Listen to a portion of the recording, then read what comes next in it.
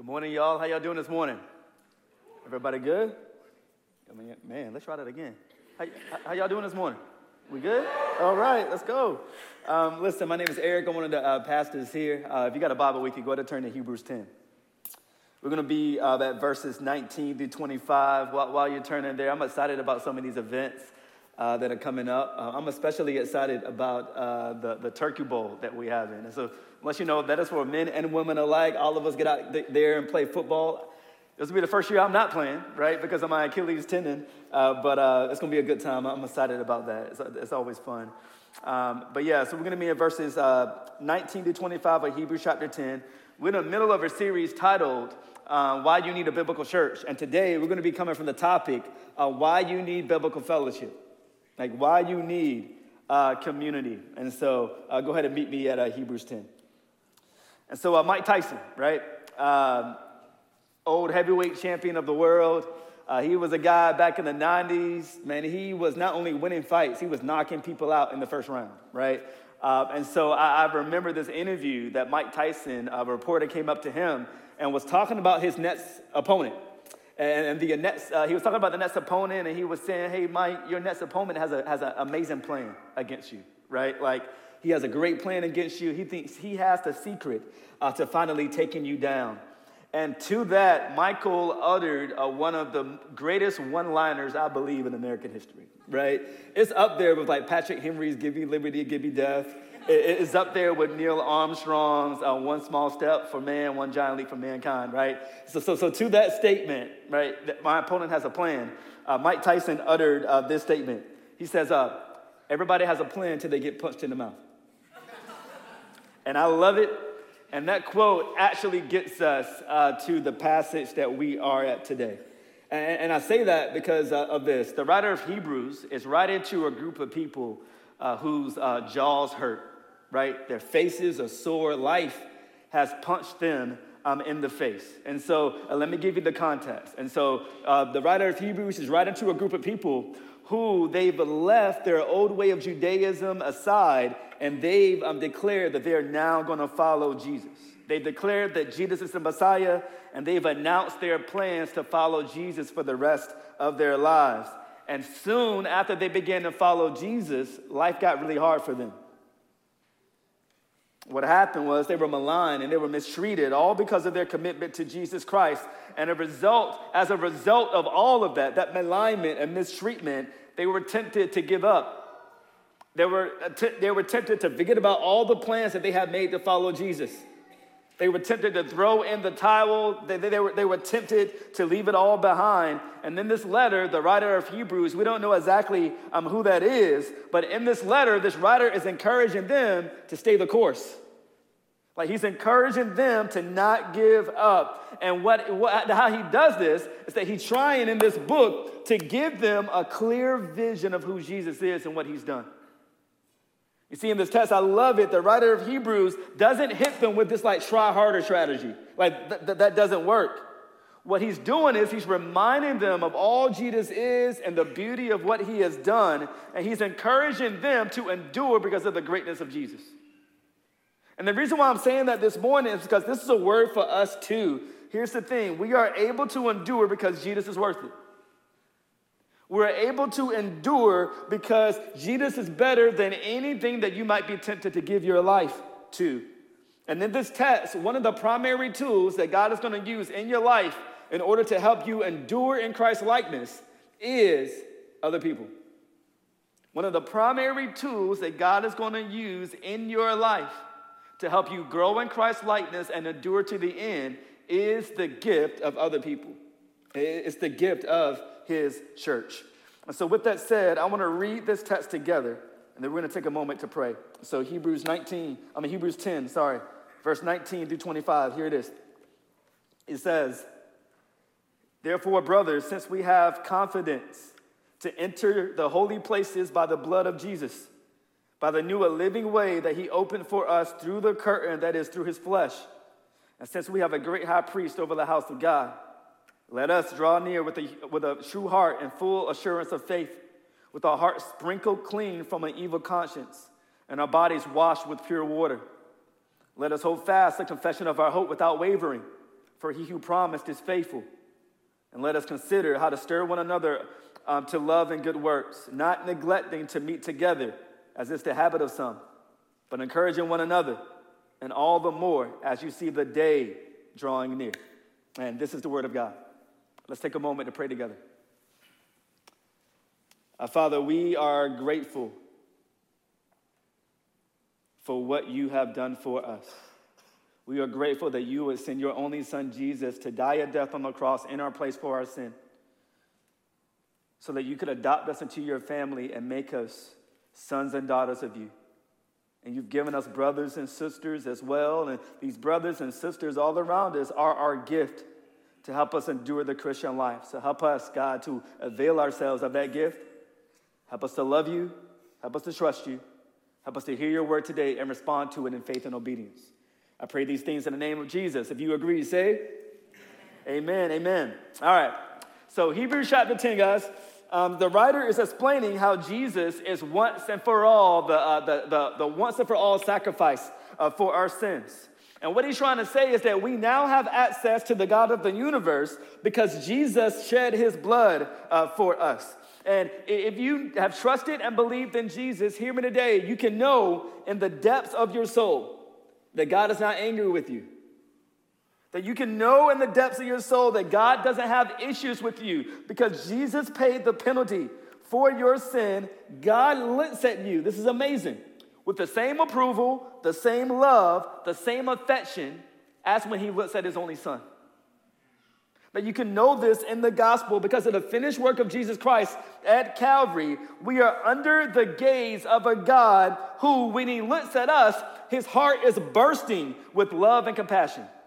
With love and compassion. And my question for you this morning is, do you know this? I'm not talking about a simple head knowledge. Yeah, I get that. Like, I knew the song, Jesus loves me, this I know, for the Bible tells me so. I'm not talking about a head knowledge.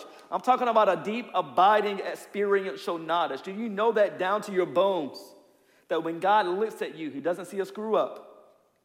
When God looks at you, he doesn't see someone that has his arms crossed and he's ready to smite. When you are in Christ, he looks at you full of love and compassion. If you're not a Christian, I want you to hear that God has made a way for you to experience that. That God has made a way for you to be made right with him. And this is all in what Jesus Christ has done for you. You see, Jesus died a death on the cross that you deserved. And he rose again in power so that when you trust and believe in him, when you stop following your own way and stop trusting in your own self as the Lord of your life, and you trust in Jesus as Lord, you can know the God of the universe, you can know his approval, and you can know his love. And my question for you today is this: how will your life change today if you truly believe that fact? How would your life change today if you knew that the God of the universe, the God that flung galaxies into space, the God that hung Jupiter, the God that knows every single galaxy, every grain of sand, that this is a God that approves on you. He doesn't see a screw up when he looks at you. He doesn't see a failure when he looks at you. He doesn't see someone that he can't wait to get his hands on. What if you truly believe that you could stand before a holy God with confidence like Hebrews 10:19 says?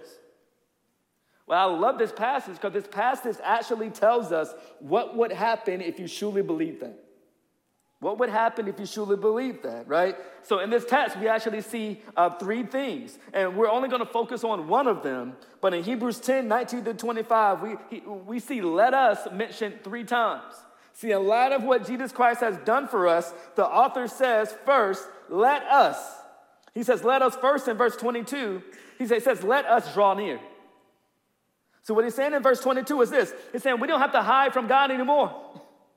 He's saying we can come freely to God and confess our sin, and instead of finding wrath, we now found grace.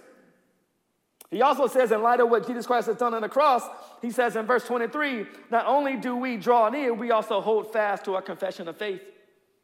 And what that means is that you now have the ability to trust the promises of God no matter what, even when it's hard. And then this also leads us to the text that we're going to be in. But to that last point, here's what I want to articulate to you. Verse 23 helps us understand this, that the difficulty of life is not an indication that God has changed his mind about you. Like, you can hold fast to his promises even when life is hard, because the difficulty of life is not an indication that God has changed his mind about you. That's not the case. He's faithful. His promises are true. You can trust him. But this morning, we're going to focus on verse 24 and 25. In verse 24 and 25, it says this. It says, and let us consider how to stir one another towards love and good works, not neglecting to meet together, as is the habit of some, but encouraging one another all the more, as you see the day drawing near. See, what I appreciated about this is especially, let's start at verse 24. It says, let us consider how to stir one another up towards love and good works. I love that word consider, because here's the thing. When you understand that you are loved and approved of by the God of the universe, the infinite God of the universe, here's the thing. You understand that nobody's approval of love can even sniff or match God's love. When you understand and know that nobody's love matters more than his, and when you truly understand that, listen to me this morning. This verse says that you are now free to no longer be fixated on yourself anymore. See, before Christ came in, all we were doing is walking around thinking me, me, me, me, me. And when you understand that the God of the universe approves of you, and that's the actual approval that you've been looking for your entire life, you are now free to no longer be fixated on yourself, and you can now open your eyes to consider other people around you. The gospel frees you to consider other people. Man, my kids, I always give analogies about my kids because they are just like, they didn't understand when they were born, and they would become sermon analogies, right? And so that's just what happened, all right? And so my kids, they always wait to the worst moment to ask you for stuff, right? Like they know I want to give them stuff, but I always wait to the worst moment. So the other day, took a trip to the grocery store, and we get out the car, and we're walking in. I got all these bags with me, and if you know me, I'm one trip Eric, right? Like, I'm a guy that you got grocery bags in the car. I'm not taking 2 trips. I'm taking 1, right? And so, man, we're walking in. I got the grocery bags with me, man. Cut it off my circulation. And then, like, one of my kids took that as a moment to ask, Daddy, can you tie my shoe? Right? And I'm looking at him like, listen, man, come on. I can't consider tying your shoe right now. I would love to. I can't consider tying your shoe because my hands are full, right? And I say all that to say we live like that. Like, for most people in the room, you would love to consider other people. Like, you would love to consider their needs. But the issue is this: your arms are full, and your arms are actually full with you. Your arms are full with you. And because of that, you don't even have the ability to consider other people. Right? We're so concerned with what other people think about us. We're so concerned with how we're coming across. We're so concerned with the question, do people respect me? We're so concerned with how people view us. And our arms are full. And because of that, we don't have the ability to consider others. But hear me today, in Christ, you are now free to consider other people. In Christ, you are now free to consider other people. In the light of the gospel, this verse says, let us consider other people. Why? Because in the gospel, God of the universe says, I got you. The God of the universe's opinion, the only opinion that matters in this universe, he's declared to us that his approval and love is actually enough. You don't have to worry about other people in your life. You don't have to worry about how they're viewing you. He sees you. You don't have to constantly worry about getting the approval from other people. He's saying, I've given you that in my son, and now you're free. You're free. You can drop yourself, and you can reach out to somebody else. And this is typically even what we do, even in a gathering like this. It can be very easy to come to church every single week and to simply declare, yo, what about me? It can be easy to walk into a gathering like this, and you walk in and you're thinking, who's going to greet me? Who's going to be kind to me? Who's going to bear my burdens? Who's going to see me? Who's going to love me? And I love that the gospel frees us up to take our minds off of ourselves and actually put it on other people. I'll put it this way. Biblical fellowship begins with considering other people. That's where it begins. Biblical fellowship can't happen if everybody is in our gathering worried about themselves.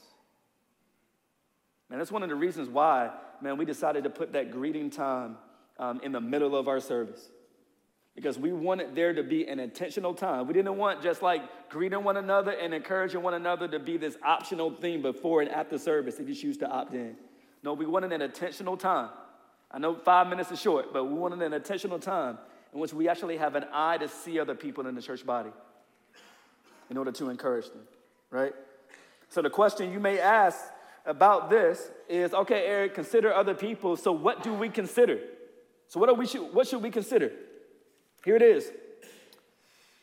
Biblical fellowship is this idea of you are now free to consider, and consider really means just fix your mind on to constantly think about. You're free to consider how to stir one another up towards love and good works. You're free to consider how to stir one another up towards love and good works. I love it because that word for stir up actually means to provoke or agitate. To provoke or agitate. And you may look at that word and you're thinking, yo, Eric, that is the last thing I want to do to somebody. I don't want to provoke or like agitate somebody. That seems so negative. Like I don't like people doing that to me. And I say that because of this. Because when we typically think of provoking, we tend to think of somebody who's intentionally trying to annoy you, right?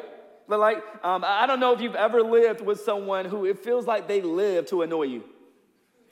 Like, I've done that before, not in the last 10 years, because my wife is amazing, right? But before I got married, I had a roommate back in the day, and this dude, he was like a practical joker. And he would do just dumb stuff all the time to make me frustrated, right? And so he would do stuff like hide your left shoes. Or he would like pull the HDMI cord out of the back of the TV so like to watch you like get frustrated by like the television that's not coming on, right? I would say that's not what stir up means in this verse. Here's the thing. To stir up doesn't mean to annoy a peaceful person. To stir up in this text actually means to wake up a drowsy person. To wake up a drowsy person. I don't know if you've ever been in situations that immediately cause drowsiness. Some of you guys are like, I'm in one right now. I'm listening to you preach, right? But for me, it's always driving. It's always driving. For me, I got a 2-hour limit. 2-hour limit, right? Like if I'm driving, I'm the worst road trip partner, right? Like if I'm driving, I got 2 hours. It doesn't matter what time of the day it is. It doesn't matter how much sleep I get. After about 2 hours, your boy's getting drowsy. Like I'm calling out to anybody in the car to take the wheel from me. So that I can go ahead and take a nap. But this text describes this. It implies that we all share life in this world. And if we leave ourselves to life in this world, outside of biblical fellowship, we'll become spiritually drowsy. We'll become spiritually drowsy. And if we're not careful, life in this world will simply make us that way. Guys, listen, the culture of this world runs counter to the culture of God's kingdom. And if we're not careful, we'll just drift and become drowsy. If we give ourselves to it. Guys, we know DC life. It's easy just to drift towards a culture of overwork. And that'll all of a sudden form us into people that think that your purpose of life is production, and then you'll get drowsy to God's purpose for you, which is his glory. We live in a culture of rage right now where everybody is yelling at each other. And if you're not careful, that can make you grow drowsy, right? And not realize that God desires for his people to be peacemakers. You become drowsy to God's purposes for you. I'll keep going. We live in a culture of individualism where life is all about you, and it'll make you drowsy to the fact that God desires for you to have people around you that you love in the body of Christ, even when it's inconvenient to your preferences. Right? Our world will make us drowsy to the ways of God, and God has given us each other in biblical fellowship as co-pilots, so to speak, to shake us and to make sure we remain alert to the calling that God has given us. This is what biblical fellowship is all about. This is what provoking is all about. We're called to provoke, to gently shake each other, to love well, and to do well. And we need this. This is what biblical fellowship does. And here's the thing, we would do ourselves well to ask this question. Do the people around me in the church help me to love and act more like Jesus? Do they provoke me? Do they gently nudge me? I'll give you another one. Like, do the conversations that I have with people around me, do they even naturally drift towards Christ? I can tell you, it is possible to have community in church that is not biblical. It's possible to get together with people outside of church and the conversations never drift towards Christ likeness. The conversations never drift towards how you're doing in Christ. Conversations never challenge you. We do fun things together, right? That may be fellowship, but that ain't biblical. So the question we should ask ourselves is, man, God, how might you use me to produce biblical fellowship within the church body? And I love it because the goal of biblical fellowship is this. It's to be shaped into the character of Christ. It's to be shaped into the character of Christ. And let me tell you, this is why this church gathering on Sunday mornings is actually a gift.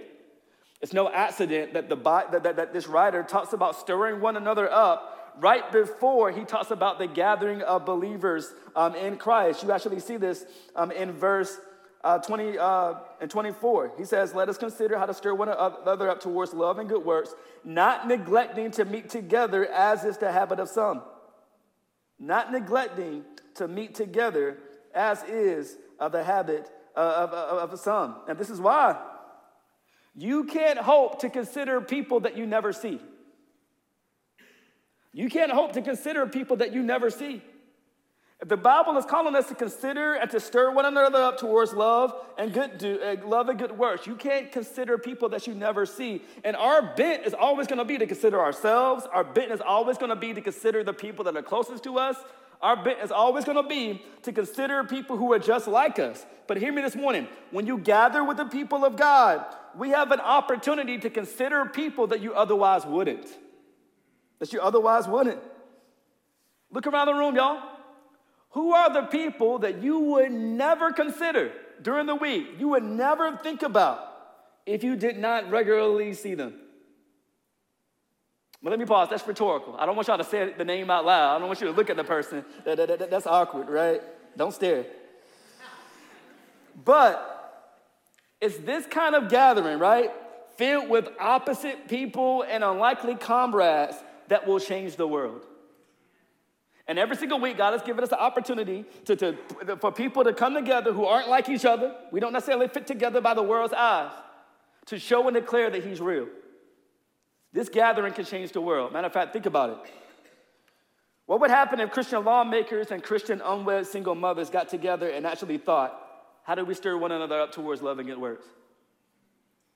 Don't you think that certain policies in the world might change if that happened?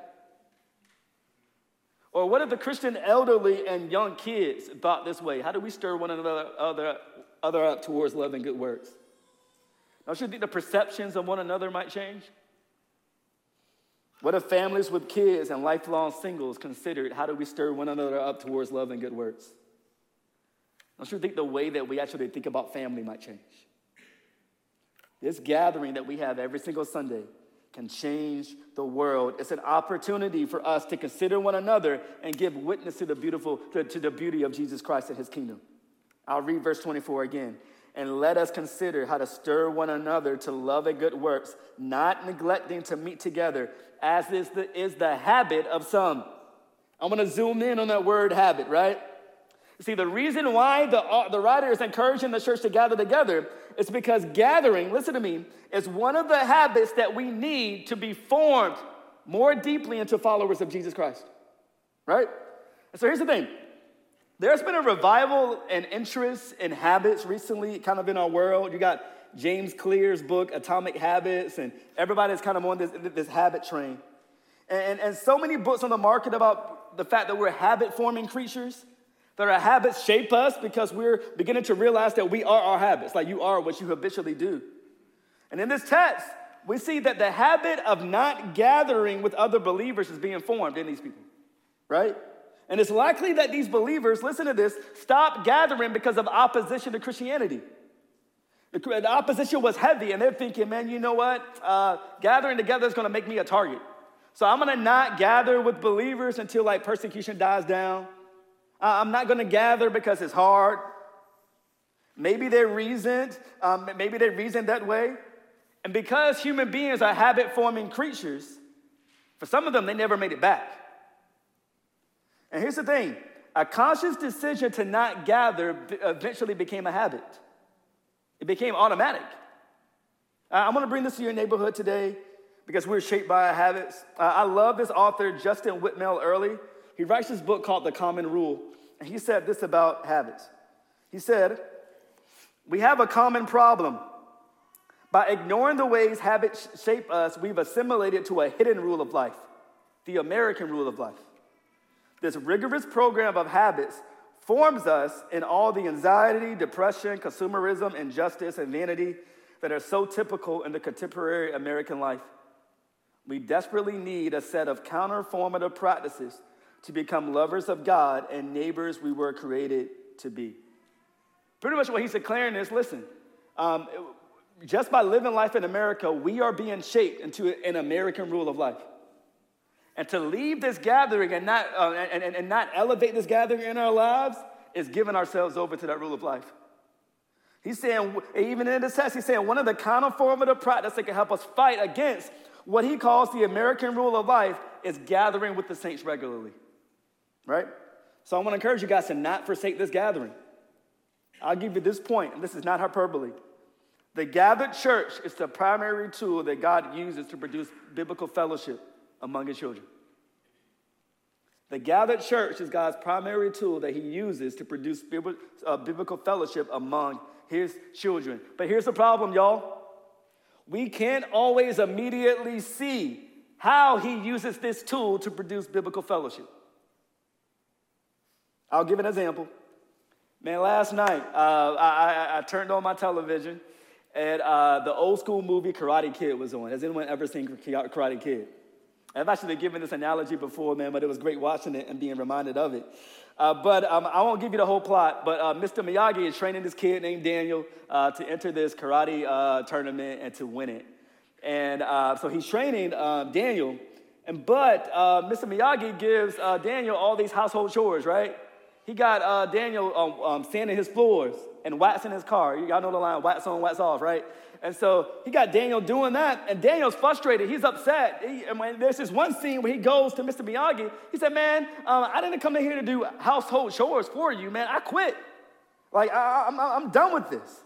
And in this moment, in that scene, Mr. Miyagi shows Daniel how all the movements, the habitual movements of sanding the floor and waxing the car, how that actually formed Daniel into a fighter, right? Daniel couldn't see it. He thought Mr. Miyagi did not know what he was doing until Mr. Miyagi stood in front of him and showed him that.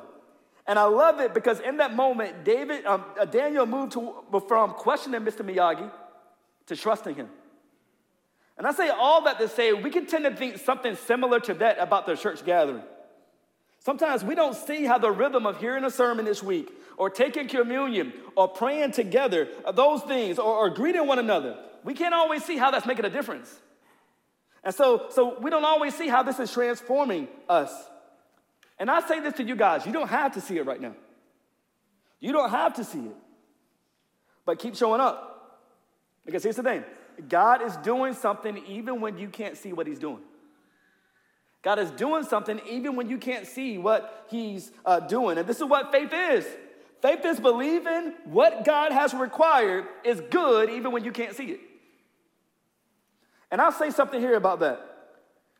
I think often we overestimate what one church gathering will do in our lives, and we underestimate what 1,000 church gatherings will do in our lives.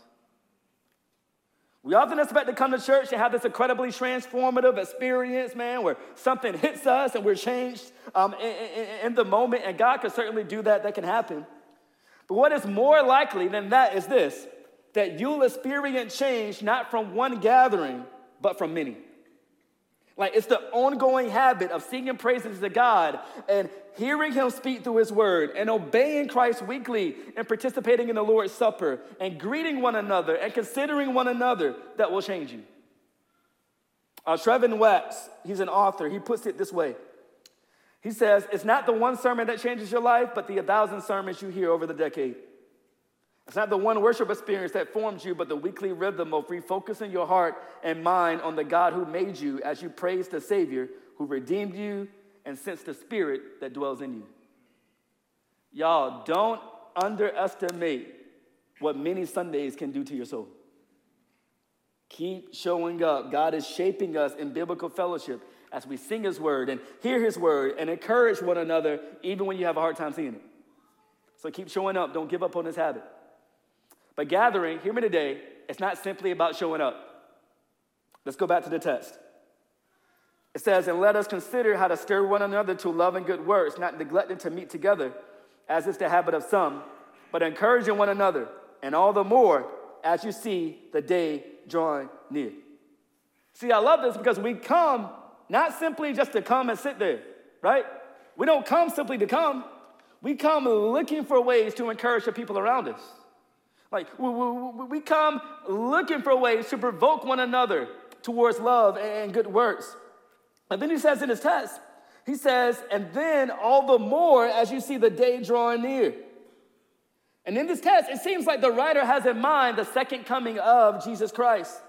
And this gathering, one of the things that it does is that it helps us remember that our ultimate hope is in Jesus and his return. That's our ultimate hope. And the writer is saying, listen, we're doing all of this together because the day is coming. He's saying we gather like this because we have a shared hope. We have a shared hope. Here's what I'm going to give you. Biblical fellowship directs your life towards its proper hope.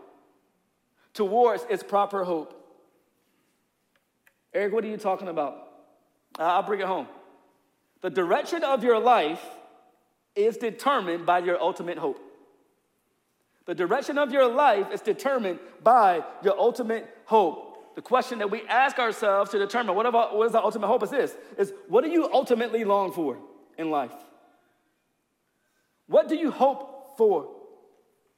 Every group of people, no matter who you are, we are guided by hopes and longings. That's what propels us in life. And it's likely when you find yourself, like for many of us, when we find ourselves at work, you are among a people whose hopes and longings are wrapped up in success, right? It's like when you find yourselves among your friends that you are among a people whose hopes and longings are wrapped up in the pursuit of a certain status or a pursuit of a spouse or more square footage. I don't know what it is. But here's what I want to put out in all of that. Your hopes and longings are contagious. Are contagious. Listen, the hopes and longings of the people around you sooner rather than later become your hopes and longings. And I'll give you some examples. I can trace back some of my hopes and longings to become a pro basketball player to the fact that everybody on my block had hoop dreams. It did not matter that my dad is 5'9" and my mom is 5 foot flat, right? It didn't matter that I was the shortest guy on the block. I wanted to become a basketball player. Why? Because everybody else wanted to become one. My hopes were contagious. Hopes are contagious. Remember in high school, I wanted to date a particular girl because everybody else wanted to date a particular girl. The hope was contagious. I remember growing up, I wanted a particular career because I saw other people that had that career and they were well thought of and it seemed like they had a great life. So that's what I wanted. Hopes are contagious. I remember wanting a certain kind of house with a certain square footage. Why? Because I saw the pictures online. You see the Instagram photos of the people with their houses. And you're like, man, I really want that. Hope is contagious. And as I trace back all of my hopes, it led me to two things. One, I've already said it, hope is contagious. But two, here's the thing. I keep catching hopes that leave me wanting more.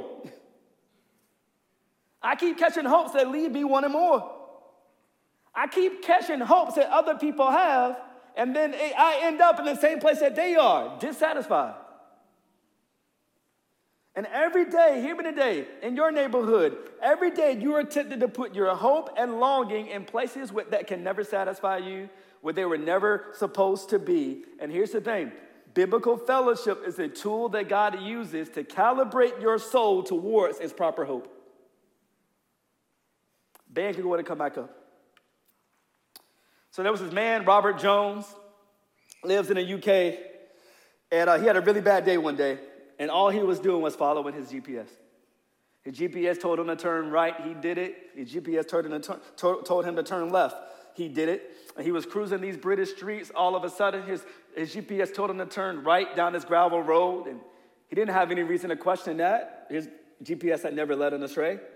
And so he's going down this gravel road, and the road starts to get narrower, but he's trusting his GPS. The GPS can't lead him wrong.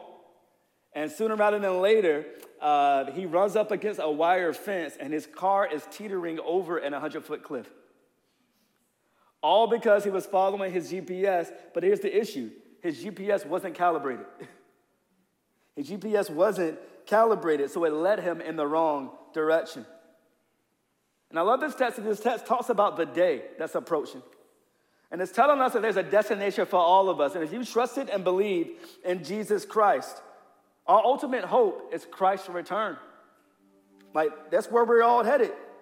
For those who have loved Jesus, who trusted him as Lord, there is no greater hope than that, than Christ returning, than us receiving his well done. So we set our hopes on that day. But then here's the issue. We live in a world that calibrates our souls to find hope elsewhere. So when you leave here and go to work, you're going to be around people who say, hey, listen, don't go that way. Hope is actually found down Success Boulevard. Or you're going to turn on your television and they're going to say, hey, you know what? Hope is actually found down Achievement Way. You're going to look around even in our world right now and you're going to say, man, like for some people, you're going to see how hope is found down Pleasure Road, Contentment Highway. And many of us, that's where we're rolling. But what biblical fellowship is meant to do, what this gathering is meant to do, even once a week, is to play a part in the Spirit recalibrating your souls towards its proper hope. That all week you're being bombarded by rival hopes and dreams.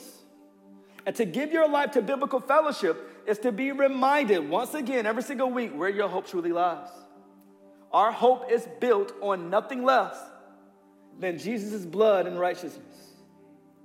I dare not trust in any frame, but wholly trust in Jesus' name. Y'all, when we gather together and we sing like that and we hear him speak to us and we take the Lord's Supper every single week, when we greet each other and encourage each other every single week, we are recalibrating our souls so that Jesus is made bigger in our hearts than the things that we're tempted to hope in this life.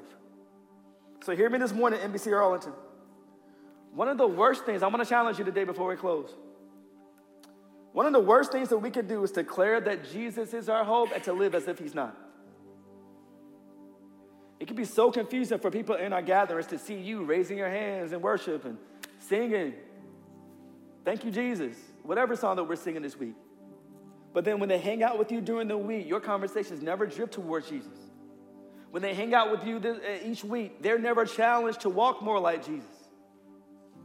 When they hang out with you, they can clearly see that your hopes and dreams are tied up, not in Christ, but in something completely, totally different. I pray that our confessions of faith and our lives will match. And they'll produce a biblical fellowship that shows the world that Jesus is real. I'm going to take a moment to pray, and then we're going to take a moment to actually see a living, breathing picture of what God can do to a life. So let's take a moment to pray. Father, we love you. God, we thank you for the gift of biblical fellowship. And so, Father, I pray that each of us will commit to living in the way that you've made available. Because of what you, Jesus, did on the cross, you said that we are now free to consider each other, how to spur one another on towards love and good works. You declared that this gathering is an integral tool that you desire to use for that effort. And we do that having in our souls view the ultimate day that you return. And none of the time that we spend among your people, encouraging people to walk in Christ's likeness, will be wasted. God, will you form biblical fellowship among this body? And will you form Christ's likeness among us so that the world will see that you are real as a result of the way that we live among each other? Father, we love you. I pray these things in the name of Jesus. Amen. Amen.